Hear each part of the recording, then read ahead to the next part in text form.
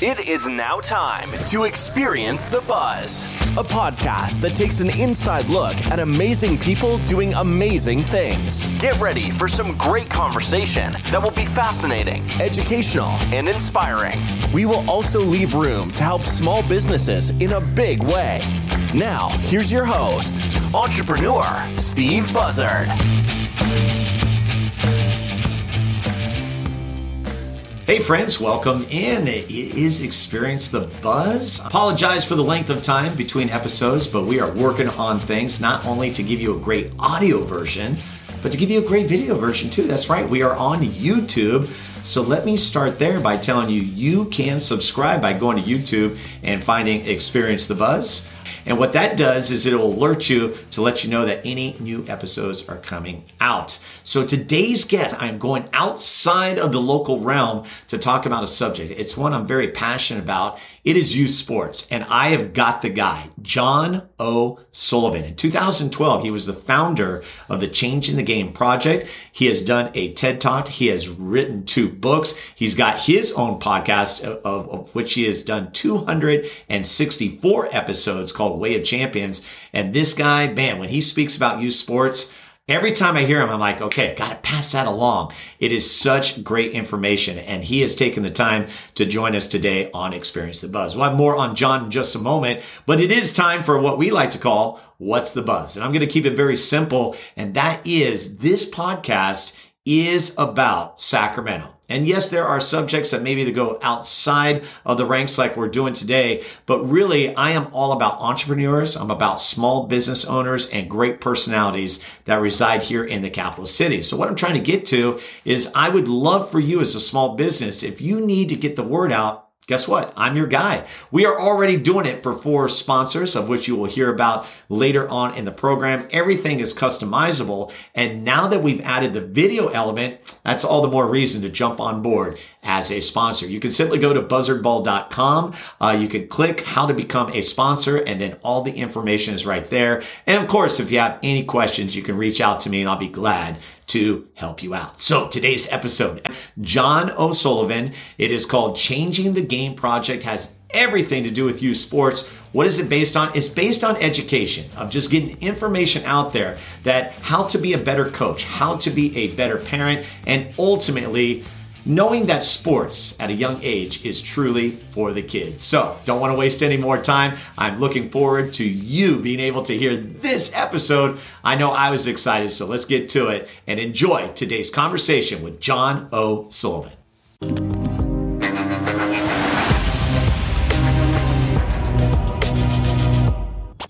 Like what you hear so far? Make sure you never miss an episode of Experience the Buzz by clicking the subscribe button now. This podcast is made possible by listeners like you. Thank you for your support. It means everything. Now, back to the show. Welcome in, everybody. It's another edition of Experience the Buzz, and this time we go outside the local ranks, and I am really excited for this conversation. The man you see, or the man you're listening to, whether it be the podcast or on YouTube, is John O'Sullivan. He is the founder of Changing the Game Project. I came across him through a YouTube video. That's right, because he's also attached to the Positive Coaching Alliance. And with my affiliation with running youth basketball leagues and summer camps, it was great to see the TED Talk that happened in 2014, because for me, I remember watching this man, John O'Sullivan, and going, okay, that's my people right there. That's who I need to hear from, and more people need to know about what it is that he is talking about. So John, welcome to Experience the Buzz. It is so good to have you. It's great. It's great to be on. It's also great to obviously we're on video and I'm looking at your core values behind you there on the wall. I'm like, there's a guy that I can relate to as well. So, well, John, we have been in touch over the years, and either through text or, conversation or what, but not like this. And so this is really a special opportunity for me because you are actually living out the passion that I truly have as well. Now, I wear a lot of hats. I do a podcast. I'm a DJ. I'm an auctioneer. I run youth sports, but your primary thing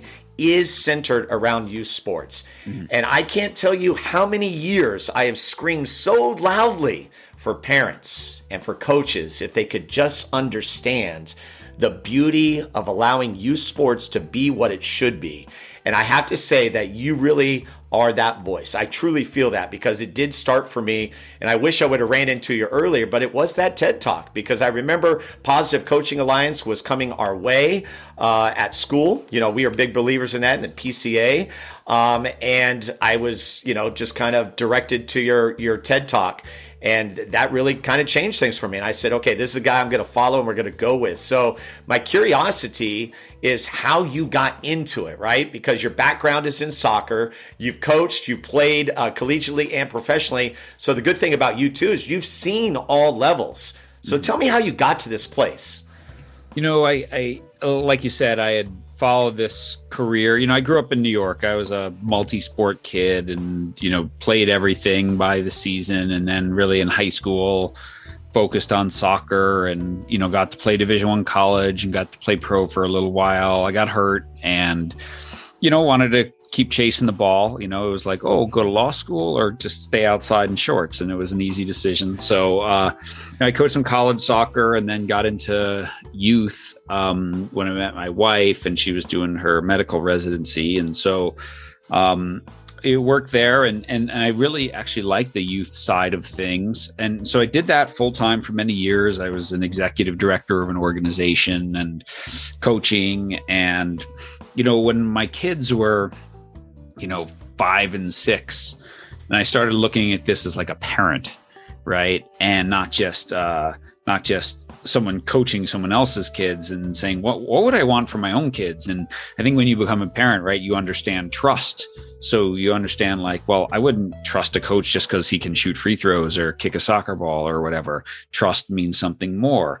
And what do I want from this experience? If I'm going to pay for this, I want to see my kid smiling. I want to see my kid learning, being challenged, being treated with respect, all that sort of thing. And I think I was burnt out on running an organization and thought, I like to write. Maybe I'll just write a book. And so I wrote this book, Changing the Game. And I realized it's actually not that hard to write a book. It's really hard to sell a book.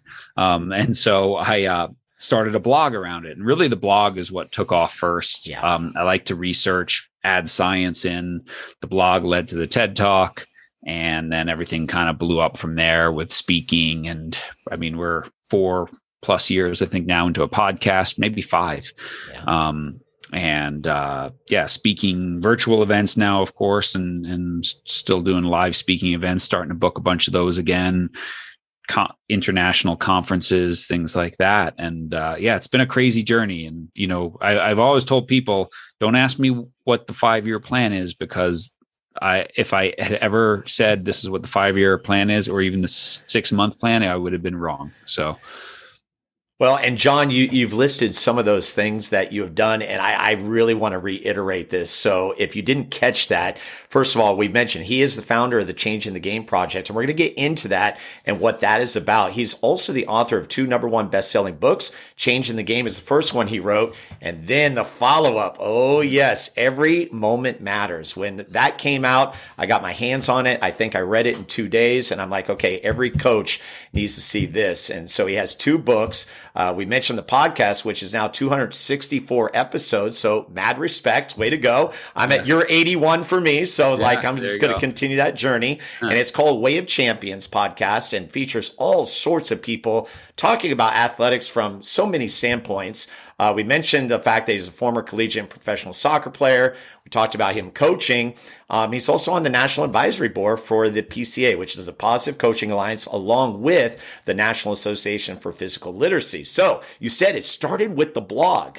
So I imagine in your mind, like you're just like hitting all these different topics, which are amazing topics. Like, for example, encouraging your kids to try everything before intervening, coaches who are proactive, the worst part of youth sports, which is the ride home that you always talk about and stuff. What was your thought? Because you said, you didn't know what the plan was, but as you're writing these blogs, you're probably just writing them from a parent perspective, correct? From a parent perspective and a coach perspective, when I started, I really focused, because that first book was for parents to help their kids in sport, and it's relevant to coaches. And let's face it, most coaches are also parents. Sure. But what was interesting when I started getting asked to speak a lot, I'd come in to talk to parents, and the first question the parents would ask is, "Hey, this is great. Are you talking to the coaches?" I'm like, "Well, why am I not talking to the coaches? I mean, I've coached for, at that point, 20 something years, right? I've coached at a lot of levels. I understand what it means to be a coach. And, you don't have to be a basketball player to talk to basketball coaches or soccer coaches. Like, I really think there's the X's and O's, right? There's the physical requirements of your sport. That makes you a trainer. And then coaching is like where we meet in the middle: inspiration, communication, feedback, motivation, team culture, all that sort of stuff. I'm like, so it doesn't matter if you're a ski coach or a volleyball coach or soccer or hockey or whatever, you can learn, right? Like you can learn from other coaches. There's so much to learn. And so, that's just sort of this journey of, I was writing from the perspective of, if I was a coach, what would I want to know? If I was a parent, what would I want to know? And really trying to dispel some myths, right? Yes. The myth that, oh my God, the earlier my kid specializes, the better off he or she will be. The myth that, if I want it more than my kid, that'll all work out all right. The myth that, so many of them, right? That, there's scholarships for everyone out there if you just, do enough. And so I felt like, man, if I can dispel some myths, I can take some of the pressure and insanity off for some parents who are just feeling beat up and dragged down by sports. And obviously it resonated. So no, it's been great. And that's the thing is, like, I don't know, you tell me, John, I look at people as a director of a youth basketball league, and it's very simple to me. And it's been a journey for me. I've been doing it for about 16 years or so. And I look at people and I simply go, they either get it or they don't get it. And it's really hard for the ones that don't get it, because I'm not sure if they're willing to put in the time and effort to say, you know what, I need to learn so that maybe I do get it. Because I would never push on someone that doesn't get it what is the right way, because in essence, I don't think they're listening to me. And I would never put myself up on a pedestal to say, hey, this is the way it's got to be. But it's like, can we all learn so that we can have that positive culture that ultimately always is going to be about the kids? I just feel like parents get in the way.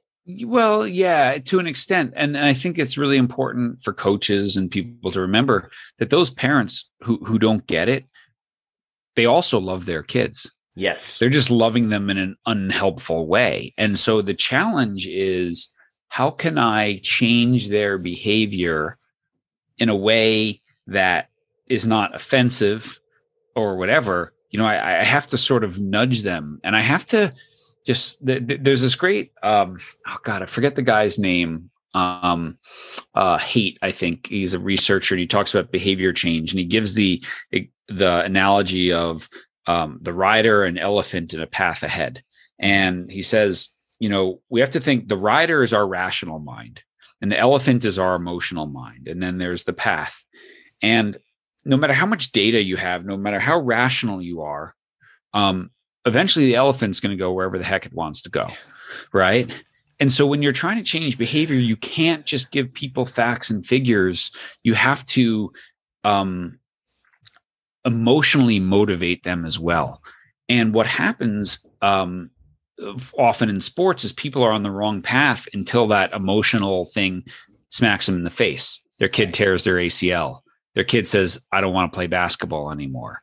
They get an abusive coach, and then they go, whoa, what happened? Right. And then finally the emotion goes, this isn't the right thing. And so I think we always just have to remember that 99% of parents are coming from a good place, and some are mentally ill. Right. And there's not a lot we can do about them. Yeah. But that 99%, give them information, teach them, create a culture that says this is how we do things here. And if you don't want to do things this way, that's okay, but then go someplace else, because it's just not going to be a good fit. And I found in a lot of years of coaching of teams and clubs that that's what most people are looking for. People are, you know, parents don't want to show up and yell at the other fans. They don't want to yell at the ref. No one wakes up in the morning and goes, God, I hope we can give this referee or official a good roasting this morning. Like, no, they want a good referee and they want good coaching and they want to go, wow, that was a fun game to watch. So we have to be careful about labeling parents as one thing or the other, because their intentions are good. And when someone's messing up, you know, it's usually out of love, not spite. Yeah. I think it's a good way to put it too. That's very helpful. It's like something I know, but just hearing you say it like is very helpful to me, because I think of those people and I go, you know what? Yeah, they do love their kid, but they maybe they shouldn't be in that position to actually coach their kid, because, you know, and you'll speak to this as well. I remember coaching my boys and my daughter for a period of time, mostly my boys through all three sports and basketball in particular. And I remember the last year before coaching my son, Max, he went on a team that for the first time, I wasn't the coach, and he ended up having a great experience. And he was the son that would, you know, we would push each other's buttons and stuff. And then I had my oldest son who, like, you know, he was the leader and just kind of took over. He just complies. Yeah. Just junior coach. He did his thing and stuff. But it was very interesting because at that moment, when I saw my middle son being coached by someone else, it really, in that moment, helped me step back and say, wow, it just gave me a different perspective. I'm curious if that was the same for you, because you're making the transformation of being a coach to going into this space where you are really just trying to provide education and information for people to be better parents and better coaches. Yeah. And I mean, I still coach, you know, I think that's an important thing, because, you know, keeping your toe dipped in the water, you know, you're living with the reality. And certainly these last 2 years with COVID, no one had ever coached in that environment before. So to talk to coaches trying to coach through this thing where, you know, in the beginning, maybe kids were wearing masks, they weren't going to school, sport was their only social interaction that they got all day with their friends, training environment, mental health issues with children, which we're just scratching the surface on now. You know, to be coaching in that environment 3-4 days a week, I could get up in front of a room or a computer screen and be like, you know, I feel your pain. You know, this is hard right now. So I still coach. And I mean, you're exactly right, Steve. Like, coaching your own kid is hard. And every one of your children is different. And the ability to listen to them and make sure it's still a good fit season after season is an important thing. And my oldest is very different than my youngest, whom I coach now.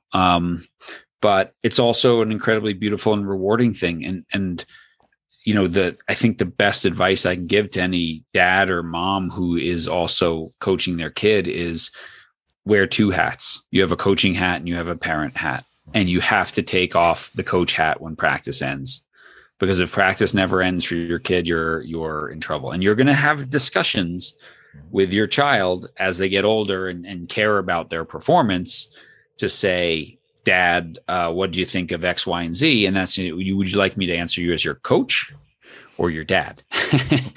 You know?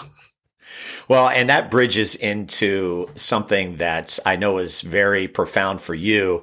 And you mentioned it in the TED Talk, which I kind of want to uncover, because I think it's fascinating when someone gets asked to do a TED Talk. I just feel like that's a big deal. So I do want to get back to that, but there were 5 words that you mentioned in 2004, and you don't say it's your own. You got it from a coach named Bruce Brown, and it was, I love watching you play. And then you shared some examples, which I thought was pretty awesome, of what those words, as simple as they are, really mean. They make a huge impact. And I would think even coming out of COVID, they might be even more emphasized now. Totally. And you know, like I said, I mean, I think the idea of loving watching your kids play is in the Bible. Like, you know, love them unconditionally. And again, so many parents, like they love their kids, but their actions, their words after a loss, after a bad performance, whatever, don't say that. They say that my happiness is dependent on how your team does or whatever. And so, you know, I'll even give you an updated story that's one that I share now at my talks, which is super powerful. And it was the story that Kobe Bryant told before his death. And he was talking, you know, he said, when I was 12 years old, playing on a summer league basketball team, I didn't score a single point all summer playing against other 12-year-olds. Kobe Bryant. Wow. Right. And the interviewer is like, what happened? He goes, because I was terrible. Right. And he says, and I was so upset. And my dad pulled me aside. He said, Kobe, whether you score 0 or you score 60, I'm going to love you no matter what. And he said that gave him the freedom. He's like, heck with that, I'm going to score 60. Right. But that freed him from the burden of being responsible for his dad's happiness or love. Yep. And so that idea as a parent that your kids know, I love you no matter what, you will see a whole different athlete out there. They'll compete freely. They'll take chances. They're not afraid of mistakes. They'll get over it quicker, and the end of things, like, even if you're really, really, really, really, really 1% or good, you still only play sports for a third of your life. And then you're in the bar league like everyone else. So like what, my God, like why? It's amazing to me how many parents ruin their relationship with their children because of sports. A game that if I asked you to score 2 years later, you wouldn't remember, but that's the day that my son stopped wanting me to come to the game. That's, oh man, so well said. I did not know that about Kobe Bryant, but that makes such a huge difference. And right now I'm like going through, and for me and my boys, and I'll say mostly my boys, because my daughter was a volleyball player. I didn't coach her. Well, I coached a little volleyball, but not much. I didn't know much. But it was baseball and basketball. And we have endless conversations about our memories. Like we would pick a song that we would drive to the ballpark to. That would be like our song. And they were the goofiest songs, like Me and My Gang, from Rascal Flatts to a Bubba Sparks song. I mean, just weird stuff, but that's what we remember, right? And it's those memories that create those memories and really not making it a negative thing. And I think everything that you said is just absolutely huge. Wow. Okay. I got to kind of take a breath. John O'Sullivan is our guest. He is the founder of Changing the Game Project. Also has worked with Positive Coaching Alliance, which I know a lot of people know about that because they've done so much work and they are affiliated with big names that you know. So, I mean, Phil Jackson comes to mind. You got Brad Stevens, you got Steve Kerr, Doc Rivers. I mean, and there's great soccer players that are also a part of this program too. And John is a part of that. They've done some amazing work. And so to finish out this segment, I wanted to go to that TED Talk of, first of all, how you got invited. Then what was your idea of like, what am I going to say in the time that they give me, which ended up being very powerful, 14 minutes. Take me through that because that had to be a lot of fun. It's funny. I don't think about a lot of those steps anymore, but when you bring it up, like I picture, the house I lived in and where I was doing this work and putting together the talk, and my good friend and mentor who helped me put the talk together. And it's funny, in that 14-minute talk, I probably put 100 hours into, it was such an amazing exercise because, it's so hard to be concise and whatever. And what they say in TED is ideas worth sharing, right? So what's your idea worth sharing? It's not just a bunch of facts and figures and whatever. And after I did the TED Talk, I helped the local TED event for the next couple of years as like a speaker mentor and help people put talks together. And that was fantastic as well.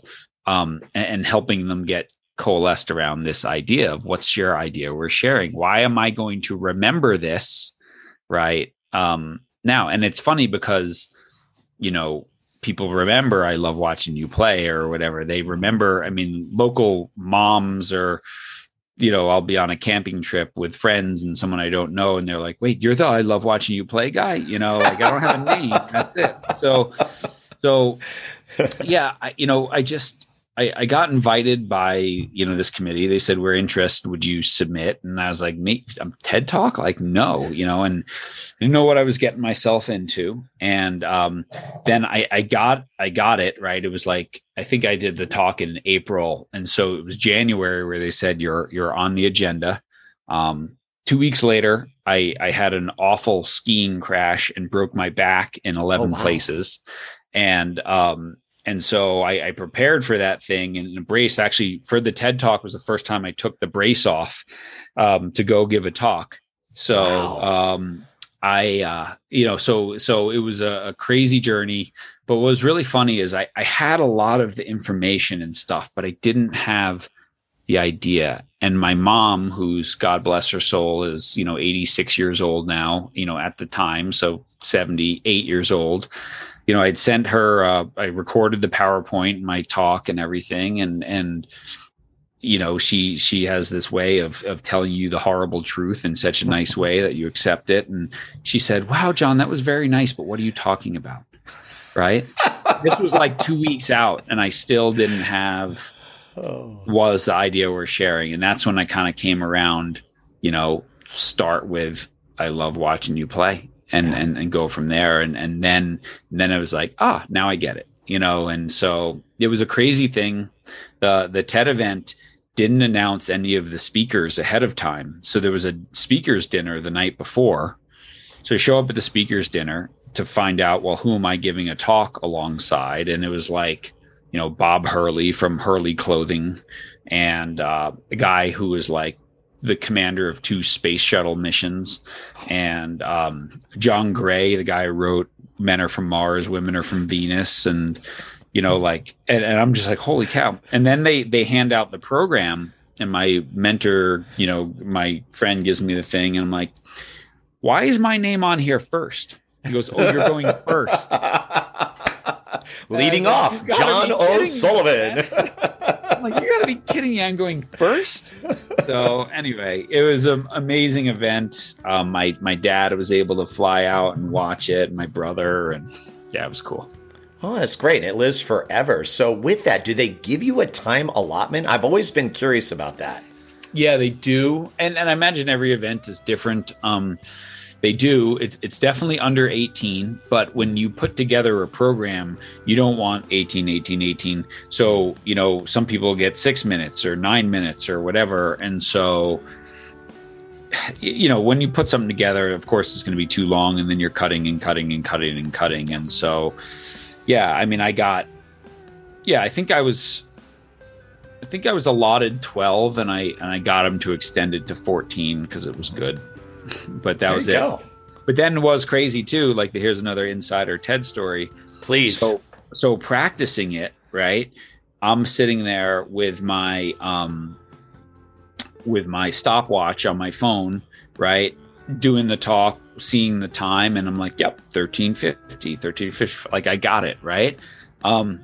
So then you get on stage, and there's a clock down by your feet out of the camera that shows how gone you. But it's a countdown timer.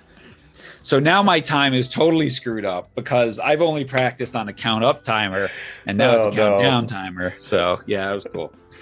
Oh, that's great. And it's great too, because it's so iconic, because anybody steps onto a TED stage, you have the red curtains, you have the TED kind of logo and everything. And then there's like this kind of, just like light applause, and then everyone's quiet, and then you go. Right. Yeah. And then you just open up. And again, that's the first time I came across you, because you had been featured on the PCA site, which I was a big fan of. And I just remember, it was prophetic for me, because after that I said, this is my people. This is a guy I got to follow. So John, I really commend you for that and being able to have that moment. And what I love about it too is it stands forever. Here we are in 2022, and I can still watch that from 2014, and it still has that same effect. It's a good speaker demo video. Yep.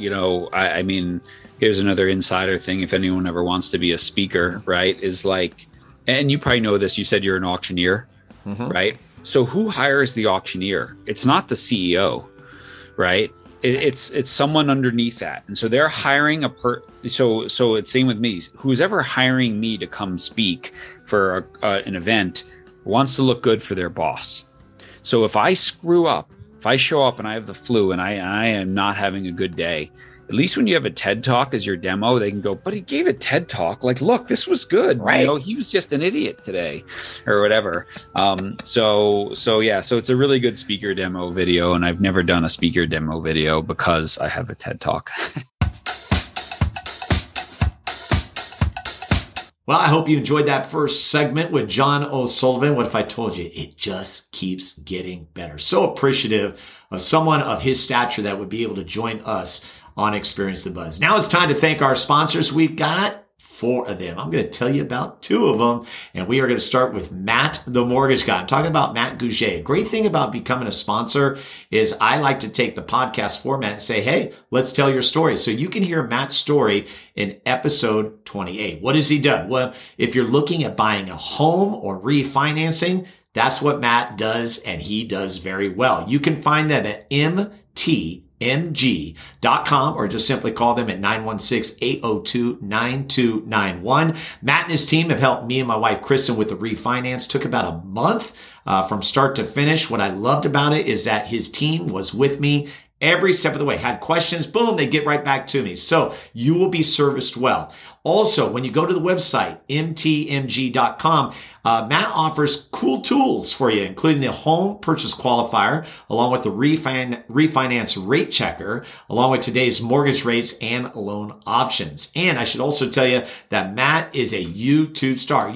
I'm not even there. I'm 3 episodes in. This guy has got over 500 videos and over 1 million views. And it's very simple. He simply wants to educate everyone on these subjects that sometimes are tough to tackle. So make sure to check him out. You can easily find him at Matt the Mortgage Guy. So Matt the Mortgage Guy, proud sponsor of Experience the Buzz. Our second sponsor that we wanted to highlight is Little Whale Swim School. They are the premier swim school here in Sacramento, located at 4106 El Camino Avenue. You can find them at littlewhaleswim.com. They're also all over social media. Little Whale Swim, either on Instagram or Facebook.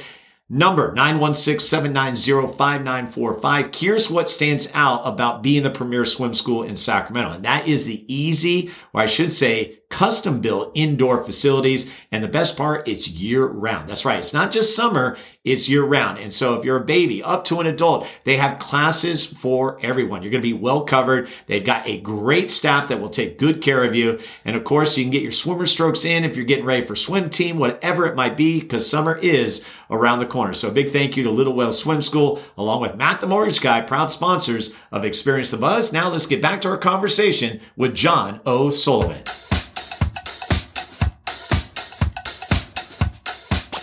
Like what you hear so far? Make sure you never miss an episode of Experience the Buzz by clicking the subscribe button now.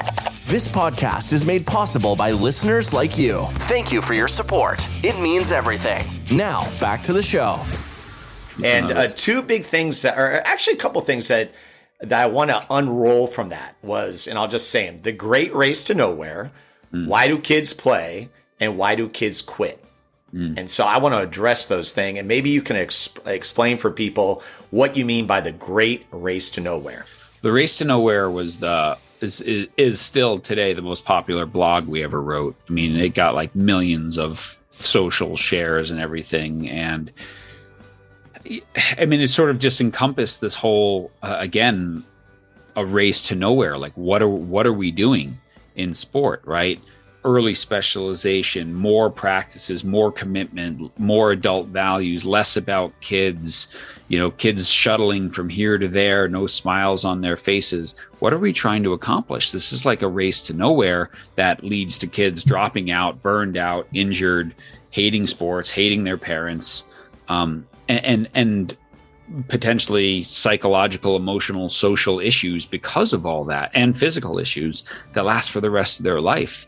Right. And so for me, that was like, yeah, there's too many places where sport is just this race to nowhere. It's just nothing. And we can do better. And so, yeah, some of those blogs, right? So, why do kids play? They play because they enjoy it, because it's fun, right? Kids use the word fun. I use the word enjoyment. Like, they want to get better. It doesn't mean fooling around. Fun means being challenged, positive coaching, good team dynamics, working hard, trying hard, learning new things. That's fun for kids. And so that's why they play. Why do they quit? Well, when it's not fun, and when they lose ownership, and when they lose intrinsic motivation, or they get injured so often that they stop getting better. That's why they quit. And so as a coach, as a parent, I should really be aware of these things, right? Because if I'm not aware of them, like if I know why kids will make kids show up week after week, year after year, then shouldn't those be intentionally incorporated into every practice that I do? I think they probably should be. Yeah. So, I mean, when you look at it, you put up that graphic during that TED Talk, and it had just a group of 10 girls, and 7 of them were X'd out. And that represented how many kids drop out by the age of 13 of sports. Because what is it with sports? You want them to be able to be coming back year after year, right? That's the whole thing. And you have to, the solid foundation has to be fun. So just so you know, for my summer camp, we go be a good sport, play hard, have fun, and always remember it's just a game, right? And that has been it since day one. I've been doing the camp for 26 years. Nothing has changed. Same thing with the league as I try to bridge it, even though there's competition. And what I like that you said is you're like, now wait, I'm not the non-competitive guy. I'm not the give everyone a trophy thing, but there is a balance here where we have to keep the kids in the forefront, and that's what we lose sight of. Focusing on competing is great. Yeah. Focusing on winning is terrible, right? Yeah. Like, you can't teach winning. There's no such thing, right? If you could teach winning, everyone would teach winning, right? The secret, right? The college teams that I work with, it's all about, can you show up and compete every day? Right. And if you compete and practice, you get a little bit better, and you string enough of those together, you're going to be better at the game. And you string enough weeks together and months together and years together, that's when you get really good. And so it's like, don't show up to win, because when you show up to win, right, think about all the things that determine winning that are outside of your control. The opponent, officials, weather, if it's an outdoor sport, bad calls, funny bounces. You don't control any of those. So if you show up and the only thing is win, you don't really feel confident because you don't control it. When you show up to compete, right? Effort, focus, hustle, preparation, nutrition, sleep, whatever, that's competing, right? And if I show up to compete, I can feel confident because I'm just taking care of all the things that are in front of me that belong to me. And then the chips fall where they may. And so those are 2 really important mentalities that I think people confuse. And if you teach your teams day after day, just show up and compete, you'll probably win a lot more than you lose. Right. But you'll get better, you'll learn, and you won't sit there going, the only thing we did was show up to win. I mean, I just got off the phone before our interview with, a hockey director who was talking about a coach who took kids on a 10-hour trip to some tournament, and some kids got 3 total minutes of playing time. Yeah. Right. And it was like, and so it's like, okay. And so those parents just dropped $2,000 on that trip, and their kid played 3 minutes. They're not coming back next year, right? Their friends aren't coming back. Like, what was the point? And you didn't win the tournament anyway. Right. So that's the kind of stuff that drives me crazy, because that's so misguided of what is the purpose of sport. So when you were going into that TED Talk, like you said, you were like worried about what you're going to be able to say in that 14 minutes. And you knew there was so much information. That's how I'm feeling right now, because I feel like I can make this a 10-part series. I have so many questions, so they're like rattling through my brain. So I want to get the hard ones out of the way, because I do want your thoughts on it. And number 1 would be the officials. I don't get the treatment of officials. I've never understood it. I don't know if it's I just have the heart for the official. I realize they're human.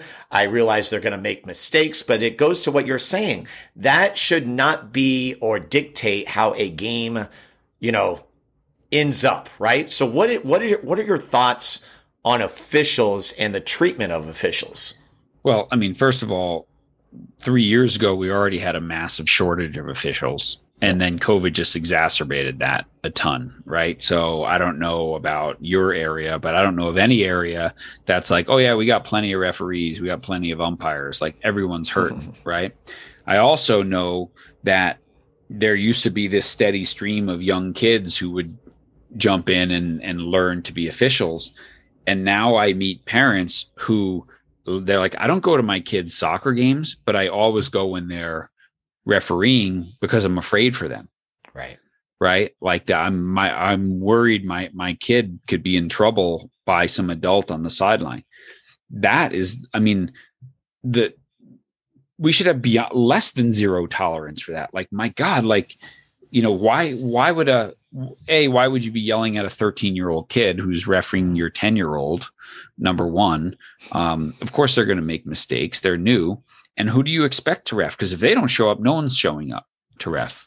Right. And so it's just crazy. It drives me crazy, the things too that people argue over, like in soccer, a throw in 70 yards from the opponent's goal. Like, really, you're going to yell and scream at the referee for messing that up when they're probably just going to give it right back to your team anyway here? Like, what's the point? Right. I think sometimes when games get out of hand and player safety is an issue, right? Coaches in a respectful way saying, hey, ref, like, calm it down a little bit here. Like, someone's going to get hurt, call it tighter or whatever.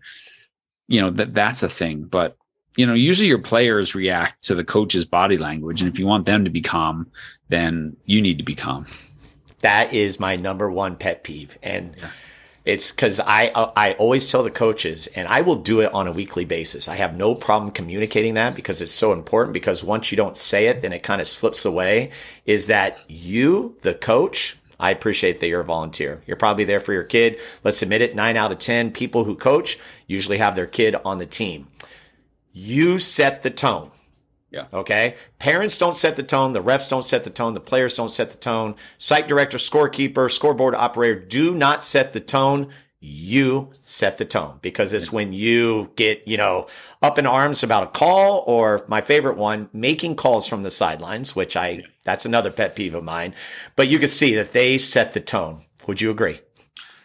I mean, for sure, because they'll lead the kids' tone, and then the kids will, and then the parents will get upset and whatever. But I mean, you also set the tone for your parents when, you say, like, I've coached where the parents are getting out of hand, and I've called the referee over and be like, hey, I'm going to walk around there right now and tell them to zip it.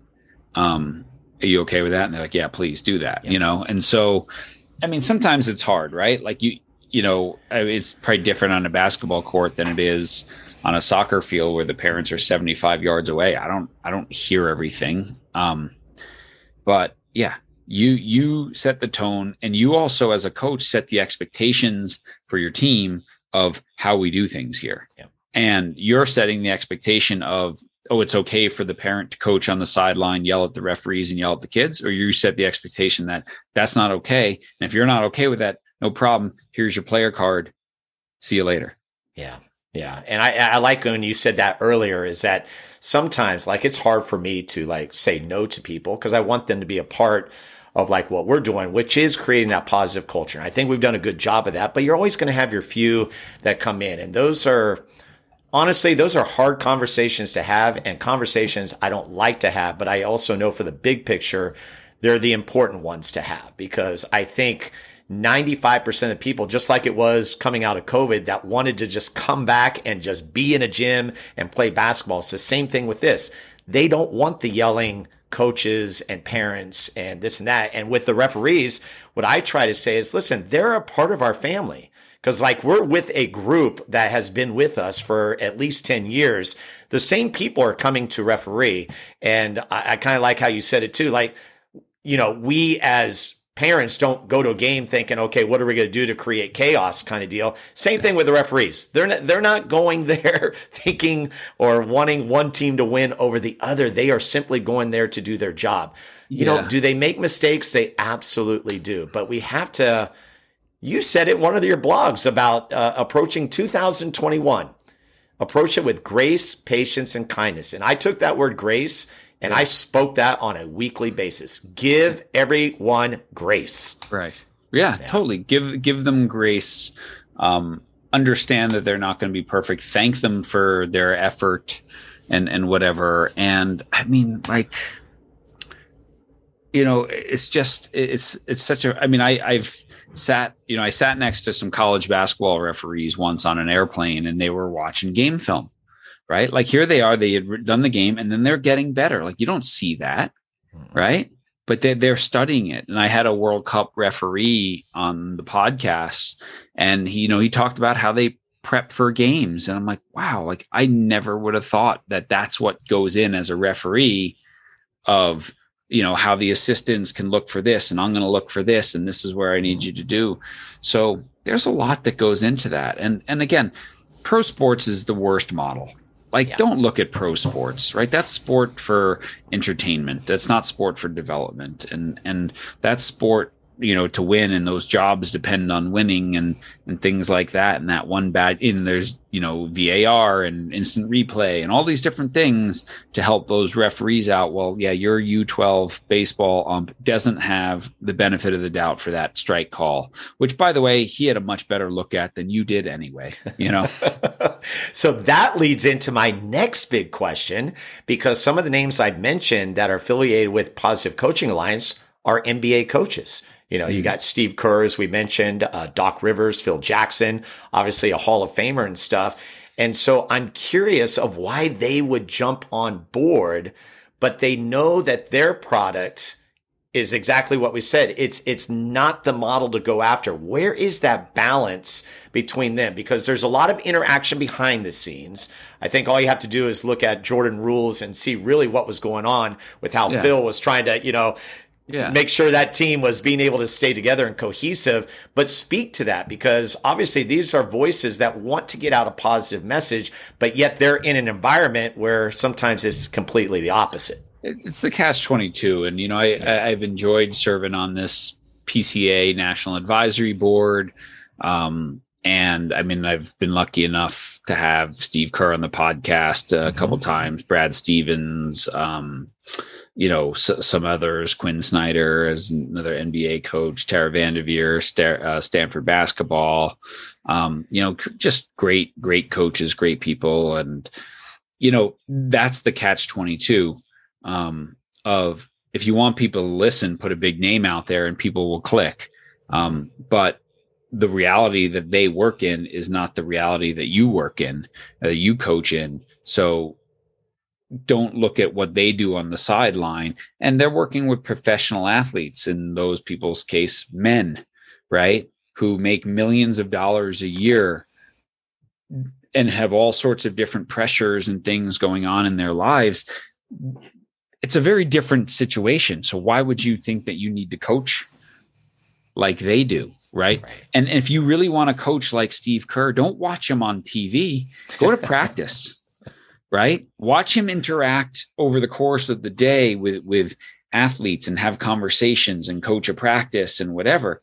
That's what we see. The ESPN highlight is the worst thing we could ever model our behavior on, because, even when you see that coach being really direct and yelling at a player, what you haven't seen is 99% of their interactions where they have built this relationship of love and trust and whatever, that those loud words, that player goes, those are out of love for me, because Steve has been in my corner for 8 years, helping me, helping my family, whatever. So yeah, he's telling me something, right? When you're, a basketball coach and at the second practice, you scream at some kid who barely knows who you are, doesn't even remember your name. That's terrible, right? That's not what Steve Kerr would do in that situation.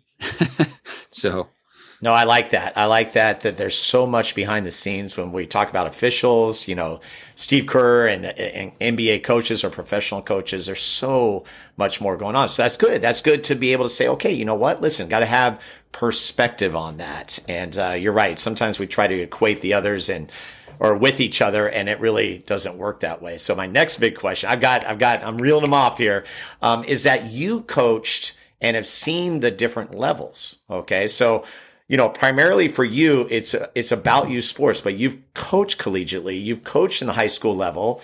And within this book, Every Moment Matters, I like the fact that you showed like kind of the different levels. So for you personally, what are the big similarities between the different, I guess, those regions or whatever, and what are the big differences that you've been able to see that you could share with us?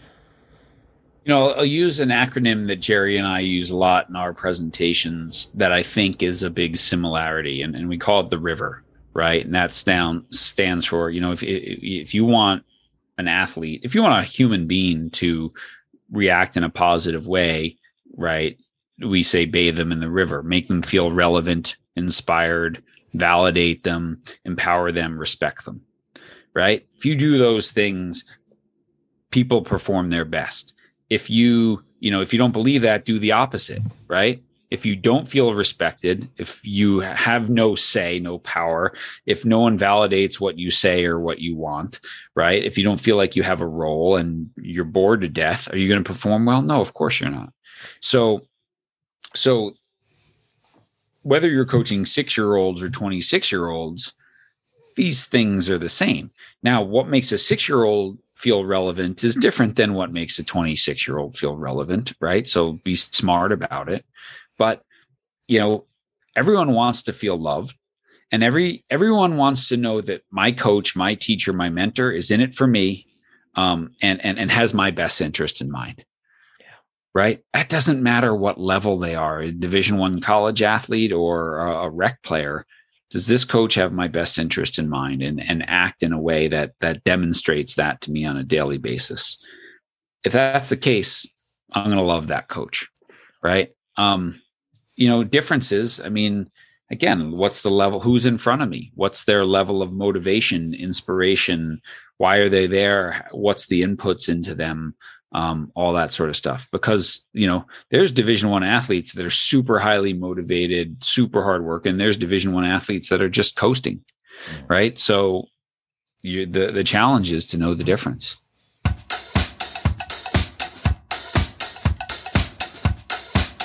Two segments in and one more to go with John O'Sullivan, founder of Change in the Game Project. We are talking youth sports, such a passion of mine. And so it's great to have someone like John on the program. Hope you're enjoying the conversation. Like to recognize two more of our sponsors. They have been with me since day one. Of course, I am talking about Pit Boss Jerky. Joe Green, featured in episode number 26.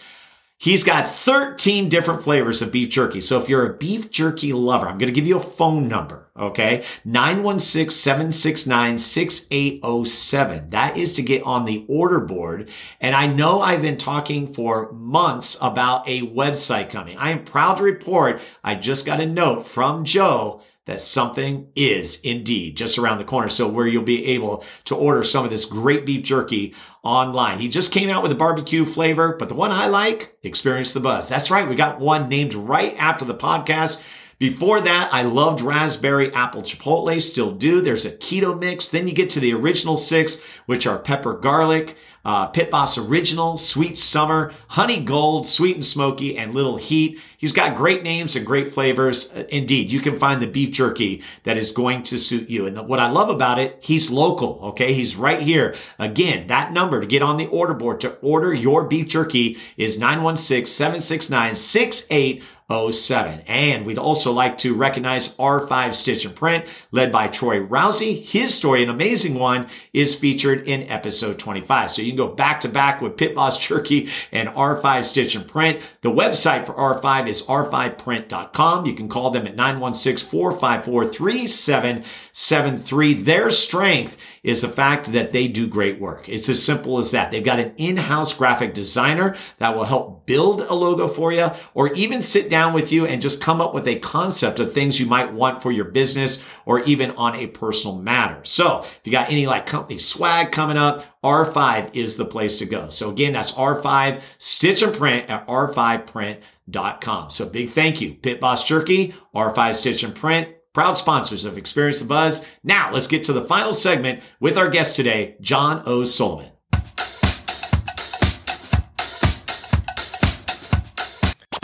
Like what you hear so far? Make sure you never miss an episode of Experience the Buzz by clicking the subscribe button now. This podcast is made possible by listeners like you. Thank you for your support. It means everything. Now, back to the show. Today's talking story is with John O'Sullivan, something I've Right, just a conversation I have been very much looking forward to, and today we are making it happen. And so I'm so glad to be able to share this knowledge that John has been able to share with us. And we've talked about his TED Talk. We've talked about kind of everything he's affiliated with, the fact that he's an author of 2 books, of which we'll put in the show notes. I have both of them, but this one is on my shelf. So that's kind of an honor, right? You know, when you look in the background and someone has a bookshelf like you do, right? And you see, you know, your book. So just know, John, your book is on my bookshelf. So Thank you. You could be holding the door in place. So that's, yeah, exactly. Yeah, as the door holder, but that is not the case. It has a nice, it's in good condition as well. And then the podcast, the Way of Champions podcast. And that just, you know, gets me to the fact that I'm looking at all this, and you have found so many different ways to be able to get this message out. Can you kind of take me through that process? It started with the blog, and just like kind of take me through, and you know, what does that look like for you? It started with the book, right? Yeah, the book, yes. Mm-hmm. Into speaking. I mean, what I realized, and I really realized this when I put the podcast out first, was, you know, at that point I had tens of thousands of people on a blog newsletter list. And so I was like, oh, you know, great. Like, I'm going to start a podcast and all these people are listening to my podcast. And you realize that actually it's a completely different audience, right?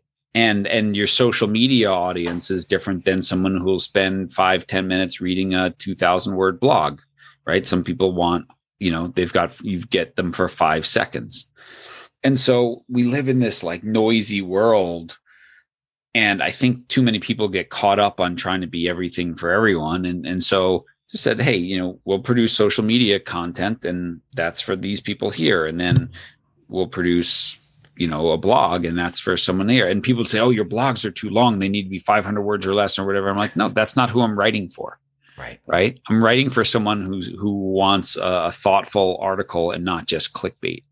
Right. And the podcast is a different audience, right? As you know, right? Someone who's going to spend an hour with you a week, that is a much more invested fan than someone who spends 5 minutes on a blog, than someone who spends 5 seconds on a tweet. And then someone who spends many hours on a book. And then someone who spends money and days coming to a conference, right? You know, these are all different levels of engagement. But 90% of what we do, we give away for free, right? So, there's your blog, there's social, there's a podcast. So when someone says, why are you charging for this? I'm like, well, you know, there's a lot of free stuff out there, man. There is. Yeah, without a doubt. So of all those platforms, which is the one that you enjoy the most? Not to say you don't enjoy them all, because like I said, they're kind of different, but is there one that like that's what you're all about? I'll tell you what I hate the most is social media. Okay. Social media. Okay. All right. Answer. I don't blog as much as I used to, because the podcast, you know, I really enjoy the podcast because these type of conversations are really engaging and exciting to me. I love being a guest, and I love doing the interview because I learn so much. And, you know, I'm not going to speak for you, but like I started the podcast to get information out to other people. And at this point, it's like, man, it's kind of for me. Like, I just get to talk to fascinating people and, you know, learn great stuff. So anyway, that's a cool thing. But they're all different. I mean, I love live events. I love speaking. You cannot get on Zoom and match the energy in the room of a group of coaches or a group of people who have invested a weekend in getting better. So yeah, there's all sorts of different things. Well, I can't believe that we waited to almost about an hour into the conversation, but I did want to hit on it. Is the reason you're here is because you are the founder of Changing the Game Project. And so for someone who may not know what that's about, could you kind of give us the skeleton of what that entails? Yeah, I mean, we've been probably talking about all the components here already. Yes. And really, you know, the mission of this was, as I said many times, put a little more play back and play ball, right? That make sport about the needs, values, and priorities of the children playing, and not the adults coaching, running the league, whatever it is. And I just thought that this was such an important thing that again, most people out there, they just want good information. And so could Changing the Game Project be a place where people can get that information? And they can get it now in lots of different forms, whether you want an audio book, whether you want to read a book, whether you want stuff by video, come to a live event, read on social media, listen to a podcast, whatever. Kind of covered all the medians and just, that's what it is. And so it's been an incredible journey to watch the list of people grow and the followers. And what's really amazing, Steve, is like the people who, I'm almost 10 years into it here now, right? Or about 10 years in. And the people who just say, hey, I've been reading your stuff for 5 years, right? Yeah. They've never reached out before. That's what's really cool, is like knowing that, and, you saved my relationship with my son, or man, you changed the way that our basketball league runs, or things like that. And that's what's really cool, because it's very easy to look at, youth sports issues and say, oh man, like it's people say, are you even making a difference, right? Is Positive Coaching Alliance even making a difference? And it's like, on a macro scale, yeah, I think so. But on a micro scale, when someone says you saved my relationship with my son, like that's the paycheck, right? That's the email that goes in my folder and gets saved for those days when I'm feeling like, man, this isn't working. This is a nightmare. I read through a couple of those and go, okay, there we go. Right. Like that's why I do this, right? One person at a time. Yeah. And those are, just from my standpoint, like I am always sharing your resources, and I try to include them either within my blog or newsletter or something like, hey, just read this, just like check it out. And like you said, you don't know who is or who isn't, but if it's just that one person or that one coach, it's like, that's all you can do, because as we said before, you can't really ram this stuff down their throat to say, this is the way it is, right? You really have to do it slowly, and it's all about the approach. I like how you said it. It is about the approach of, are you open to wanting to be better? Which I think if you ask most human beings, they are. But then there's going to be some that are just stuck in their ways. And in that case, you say, well, maybe this is just not the place. So trying to really simplify things and talk about COVID, because COVID was really strange, because now we're in this place where we're like, okay, we reflected, right? We're going to be better people. And then all of a sudden it's either gone back to the same, or it's even in some cases worse. Oh my God. Yeah. That's the sad part, right? Like we never thought we'd have this sports reset, and we got it. And some people have done well with it, but for others, it just became, again, even a faster race to nowhere, because they felt like, oh my God, we missed a year. Right. Or whatever. And so, I don't, but I think sport is also a reflection of society, right? And right now, society is stressed, scared, angry, short-tempered, whatever. And sport is reflecting that right now. So there are more issues with coaches, more issues with parents trying to get coaches fired, more parents scared that their kid is getting screwed over and let's get rid of the coach, or let's jump teams, more kids transferring colleges. It's just, I don't know, but I've gotten asked, I got asked for a reporter asked me the other day, is parent sideline behavior getting worse? And I'm like, I don't know. I think maybe right now, because everyone's just stressed out. I'm like, but also everyone has a video camera, so no one gets away with it anymore. There's no such thing as, an incident with a referee that's not now on social media. So are we just seeing it more? I don't know. It's hard to say.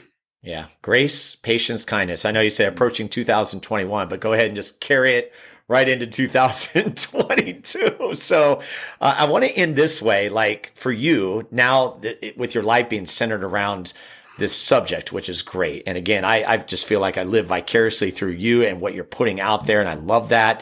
And trying to be an example of that, from what I do. But can you recall, like for yourself, a great sports memory, as a kid? And then maybe from a coaching standpoint, is there one that sticks out? I'm curious if you have one of those in each category. Yeah.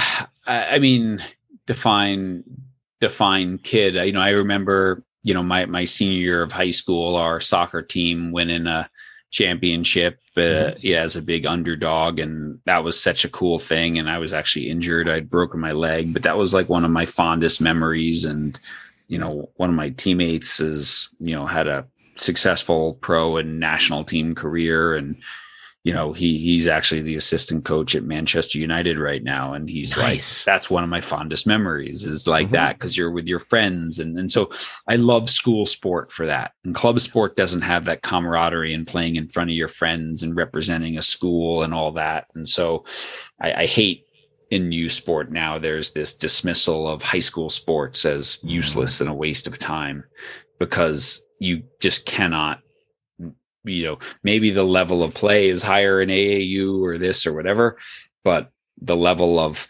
care and pride is way higher playing for your school.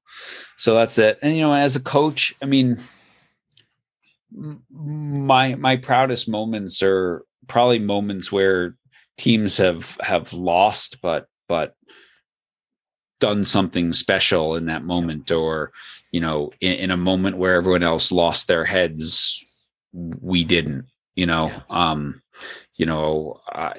the kind of stuff that I remember of. I mean, I have, in my office on this shelf, I've only kept like 2 trophies ever. One was this U16 girls soccer team that we went to an event in Phoenix, and everyone got like norovirus, and we were all vomiting and everything. And somehow we still made it all the way through and lost in the final. And I was like subbing players out during the final so they could run to the trees and puke and then go back in and whatever. And it was just this crazy experience that we all still talk about. And the coaches were sick and it was just awful. But I don't know. I remember that moment a lot more than things we won. Memories. Rec AAU. I think that's something, if you could hit on that before we, leave too, because I think it's a big thing. So like for me, I used to think differently years ago that, maybe we're not enough kind of thing, that, everybody was aspiring to be AAU. And then I had one of these light bulb moments going, wait, 95% of the people that participate in my league simply want a rec basketball league. Mm-hmm. And you know what? From that moment on, I proudly say I embrace the fact that we are rec basketball. And then that way it helps me filter out, because if I get those calls and I hear the parent describing for me, right, in that way of like, okay, yeah, they are definitely not buzzard ball material. They probably should go play AAU, that I can give them that information. But I love the fact now that I can embrace being a rec program. And I think a lot of parents appreciate that, because I don't think there's enough of those that are able to say that up front. Yeah. And I mean, I don't know if this is a great analogy, but McDonald's shouldn't have pizza. Like, right? Well, if you're going to McDonald's, don't go for pizza. Go to the pizza place, right? And so it's okay to not be everything for everyone. I mean, the restaurants that I guarantee you that I never go into is the one that says like Chinese, Italian, Mediterranean food. Like, no, if your menu is more than 3 pages, I'm out. Like, give me a break. So falling into that category, would that be the same as the A&W / KFC? That's a little strange that they do that. But I know what you're saying, right? It's like, if I go to A&W, I want the root beer. If I go to Kentucky Fried Chicken, I want the chicken. Mixing the two is like, probably not a good idea. Yeah, but to get back to sports, right? Like, again, just this is who we are. This is what we do. Yeah. And serve that. And I think, like I said, we started this saying how cool it is that your values are on the wall, because if you know what you stand for, then you're not afraid to say this isn't for you. And the biggest problem that I see with community-based sports organizations is they don't know who they are. They don't know what they do. And so then they get off track by that parent that you just described the phone call with, who thinks this should be more. that this should be AAU for $90 a season.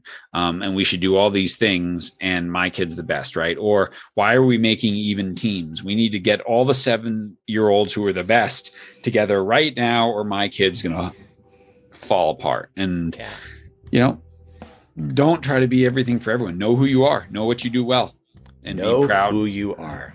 I love that. That's perfect. So if people want to get a hold of you or see your information, even though we're going to include it in the show notes, maybe kind of give us the rundown, because there's so many ways to find out what you're doing. Yeah. So, changingthegameproject.com is the mothership. Blog, podcast on there. The podcast is called Way of Champions. You can get that on Apple, Spotify, wherever you listen to podcasts.